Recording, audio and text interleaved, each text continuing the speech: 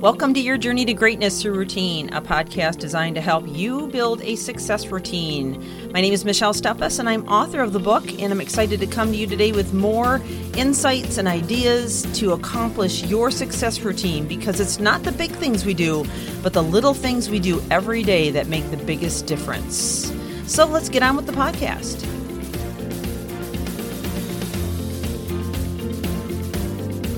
Today we have arrived on our last 2 of 7 traits that professionals with strong presence display in our series on building powerful presence and rapport.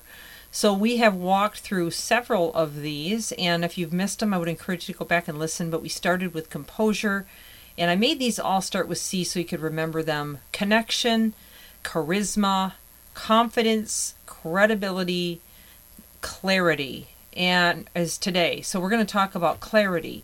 And clarity is absolutely critical if you want to make sure that people don't misunderstand you, if you want to come across articulate, if you want to come across sophisticated and have people respect you, then you need to speak very clearly. You need to make sure that all of the facets of your speech or language are based in clarity. So this is a really important part of this.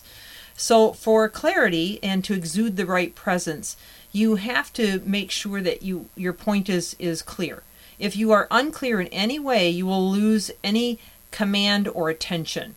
And so you need to make sure that you ask yourself, what is my message in 10 words or fewer before you can even begin? If you can't articulate to yourself what it is, then you're not ready to communicate it to others. So think about the why before you even get started in the communication process. Because if you, even like setting an agenda or setting up a meeting or even, creating a speech, if you're trying to speak publicly, you need to first decide what is it that you actually want the end point to be. What do you want to communicate? What is the takeaway, if you will, okay? So stay on the message is the second thing. So you want to make sure that you are clear and exact to what you're trying to express on the message, or are you just trying to convey to the other person or group? What do you want most for them to understand? And then 3, make it a two-way conversation. Try to ask questions. So try to really hear and understand what they say when they speak. What are they trying to say? What messages are they trying to get across to you? Ask yourself, do I really understand what they're trying to convey to me? Pay special attention not only to just what they're saying, but what is being said. You have to be able to read between the lines. And I've said this many, many times. You can't be thinking about what you want to say. You have to listen to what they're going to say, because chances are whatever they say, it may really alter what you would have said. And if you're not listening, you're going to miss that opportunity and end up totally coming across misunderstanding them. Making sense of it all. Ask yourself, does what I am saying make sense? Does the feedback that I'm receiving make sense? What is the perspective they're trying to get across? Does it make sense that they have this perspective? When both parties are in conversation, are truly able to say they understand it and it makes sense, clear and effective communication has been achieved. So maybe go around robin. Does everybody understand? I mean, if it's a small group, obviously you can't do that with a big group. Sometimes when I'm speaking publicly, I'll just say, does that make sense? And, I'll have people actually raise their hand if they don't think it makes sense. They're not always going to, but it does help to kind of keep that two-way street going, even if it's only parenthetically. You're responsible for any failure. You have to accept 100% of the responsibility if you did not communicate well. So you can't blame somebody else. You can't blame, that group of people or the circumstances that were happening at the moment. You have to do whatever it is that you have to do to make sure that you're understood. And if you have to change the game from how you wanted to communicate it from the beginning, then you have to. If you have to reset the time and do it in another place or in another location, or however it is that you need to re-communicate it, you need to make sure that you are properly heard.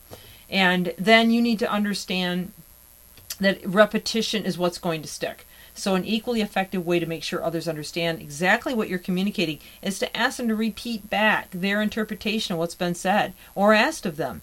In order to guarantee the results or reaction you want, you need to make sure that your audience can give you a clear explanation of what is being required of them. And then finally, respect your audience as you respect yourself. To be a clear and effective communicator, you must recognize that your message is not just about you or about what you want. It's about what's in it for the audience. And in terms of speaking, public speaking especially, you need to take some time and really do your homework and understand what kind of an audience that you're speaking to. Are they male? Are they female? Are they a mixture of both?